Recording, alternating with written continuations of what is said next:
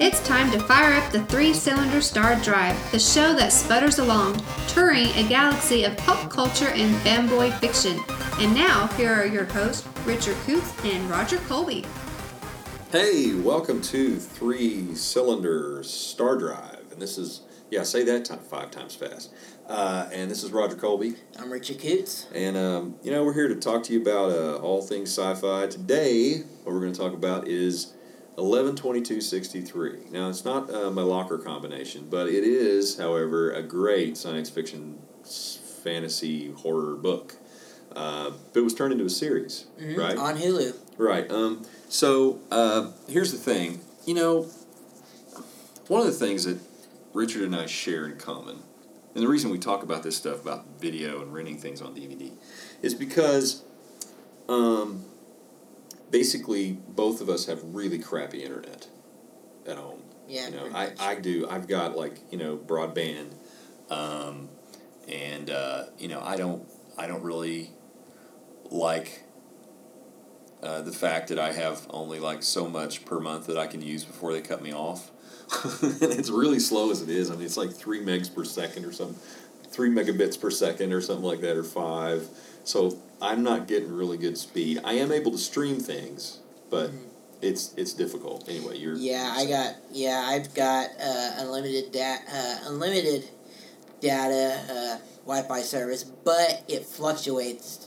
The speed fluctuates, so it's not always good. I can't always watch Hulu without constant buffering, and the picture on Amazon and Netflix kind of goes back and forth between really blurry and really good. Yeah. So that's why we like to go to the video store and rent things, and I'm an avid reader. I read all the time.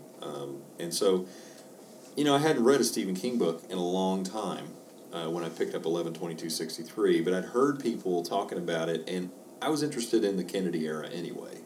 So I picked up the book, I read it, had a little bit too much gratuitous sexual stuff in it that I could care for.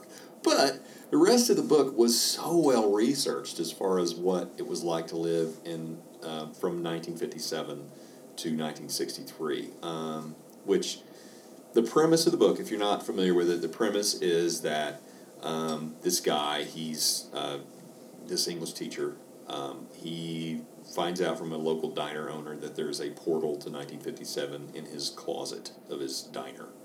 And so he goes through there, and the owner, he knows him real well, and the guy's got lung cancer, and he tells him that he tells him about the portal. He sends him through the portal and to show him, and then he's like, you got to go back and stop the Kennedy assassination. So the whole premise of the book is that he's going back in time to stop the Kennedy assassination. But time is what he says is obdurate. Time doesn't want to be stopped, and it always throws things in your way to stop you. So I finished the book, and I was talking to Richard about it. I was like, dude, the book is so good. And he's like, well, they're coming out with this series about the book on Hulu. And I'm like, oh, my God, I don't have Hulu, and I'm not going to throw down the $8.99 a month. I mean, I'm cheap. I'm not going to throw that down. I'd rather just wait. It comes out on DVD or something. But Richard watched it on Hulu. I rented it from the dollar bin at our favorite family video and watched it. So let's talk about the differences between the book and the film. It's always difficult, right, when you are going to take a movie, going to make a film or make a series off of a book, because you're not going to get everything right. But I think they nailed it with this, honestly. But anyway, so what drew you to watching it? I'm just a big fan of time-traveling films, and I'm also kind of interested in that era. It's also kind of, I also like James Franco, even though he's kind of like this huge weirdo. He made a movie about a movie called As I Lay Dying, about William Faulkner's book As I Lay Dying, and it's probably the most difficult book to translate to film, and he did an okay job. He is a kind of a weirdo, but I mean, this movie is really a good.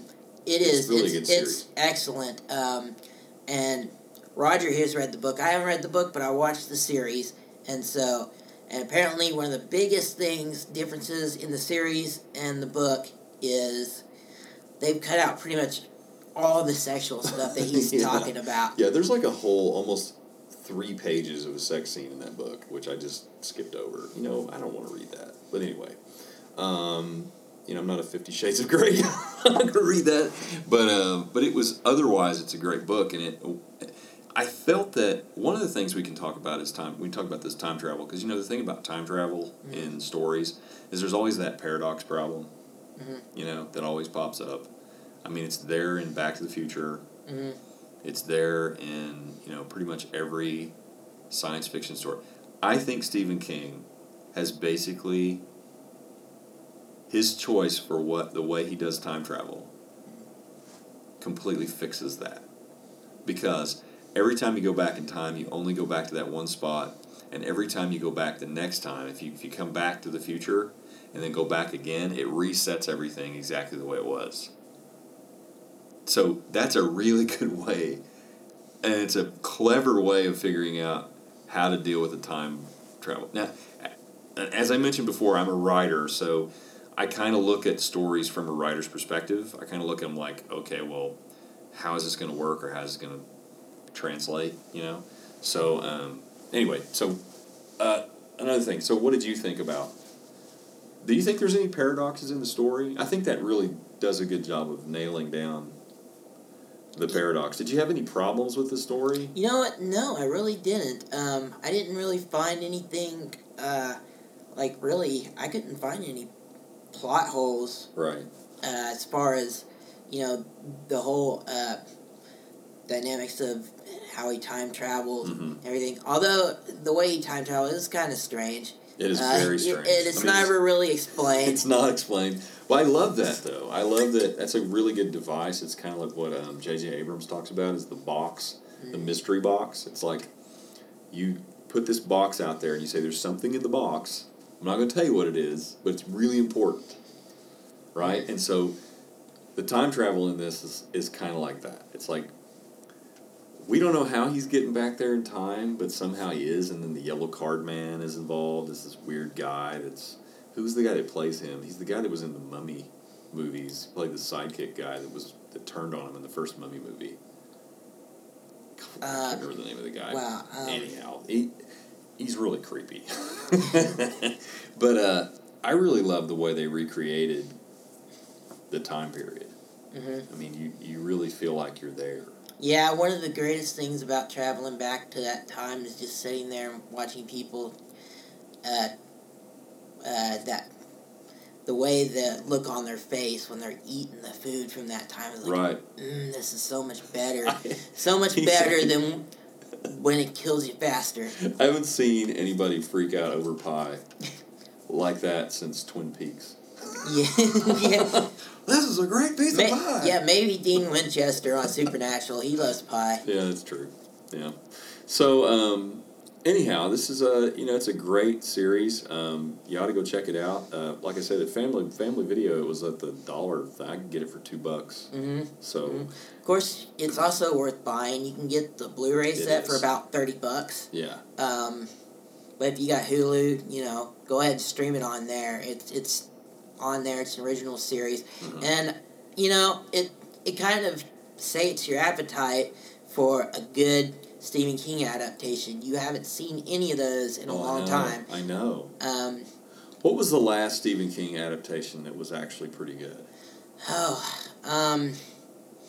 There have been some stinkers, too. Yeah, a lot of stinkers. They're Lovely kind of... stinkers. Look, stinkers are great. We love watching stinkers. Mm-hmm. But, I mean, that one was... That was really good. I think... Here's the thing about Stephen King is that recently, I think ever since the accident that he had, his writing has gotten better. I think his writing has gotten so much better since then. And I think it's because he's really, I really want to pour myself into this and figure out what makes writing tick, and it's just a great book. If you like to read, 11/22/63 is a great book. I mean, it's even more in depth.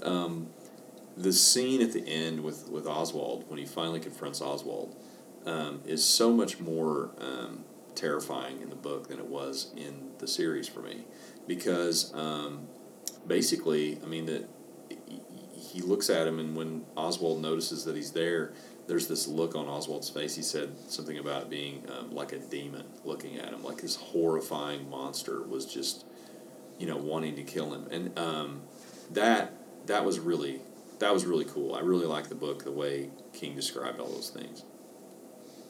So, okay, so our dollar gem from Family Video this week is, it's actually not at Family Video. You saw this on Netflix. What is it? It's called Splatter. Uh-huh. And it's only about 20 what minutes. A great name for a movie. Yeah. And it stars Corey Feldman as like this weird goth rocker named Johnny Splatter. And he basically decides he's going to kill himself, and then he's going to get revenge on all these people in his life. His shrink, his manager, and his guitarist, and the groupie. And he goes it's got Tony Todd. Tony Todd in it. Who I love Tony Todd, but man, he was so bad in this. He's really good. If you didn't know, he did the voice of Zoom in season 2 of The Flash. Right, and he also played earlier back. He played a character called Candyman, which still frightens me. It still haunts my dreams. Which was he was basically like Bloody Mary. You say his name in the mirror 3 times, and he comes back and kills you. But Tony Todd, man, also Worf's brother, right? Yeah. But one of my favorite parts of this show is when the lead guitarist, who he's getting revenge on him, plugs in the electric guitar and it like blows his ears out, and he's like bleeding on his ears, and he falls on the floor. And Corey Feldman stands over him and goes, "This is from 2009, and you still get these lines from this." He stands over him and says, "Killer solo, dude." True Corey Feldman fashion. Yeah. It's almost like when he, in the Burbs, where he's like, "The pizza dude." Yeah. But it's so bad. The special effects, the set, the lighting, and they use a fish lens for half the film. Oh my god. It's just absolutely terrible. Okay. But it's only 21 minutes long, so you said that it uses a fish lens for half the film? Almost half of it. Almost half? For certain scenes, they use a fish lens. It's weird. Is it a perspective shot? Like they're they're kind of like looking. You're kind of looking at them. They're not really looking at the camera. They're kind of just looking around. It's really weird. And what's bad about this is 2009, and it's directed by Joe Dante. The director of Gremlins. What? And he's he must have really fallen on hard times. This is what he's doing now. Well, actually, let's let me give you a little bit of history here, as far as like film history. Joe Dante, along with several other directors of that era, like Joe Dante, Jonathan Demme, who did Silence of the Lambs, all these. Were actually, back in the 70s, they made a lot of movies for Roger Corman to get their start. What really baffles me this is produced by Roger Corman, back by the way. to Roger Corman to do a movie. Roger Corman is notorious for making really low-budget, horrible films that we love to watch, though, because they're so bad. Because, Richard and I are both really big fans of, Mystery Science Theater, that kind of, and what's great about these movies is you can watch them and just riff through the whole movie. And we just love. He made Sharktopus, by the way. Sharktopus. There's no such thing as a Sharktopus, is what a guy says. And then it eats him. Yeah. Yeah. And it's like, oh yeah, I am alive. See me? I am Sharktopus. Yeah. Hear me roar. Yeah, he pulls a guy off the side of a boat, and the guy goes, "No, I don't want to die. Not like this." That's what I would say if I was going to be eaten by a Sharktopus. I think I would just say that, or I would just scream.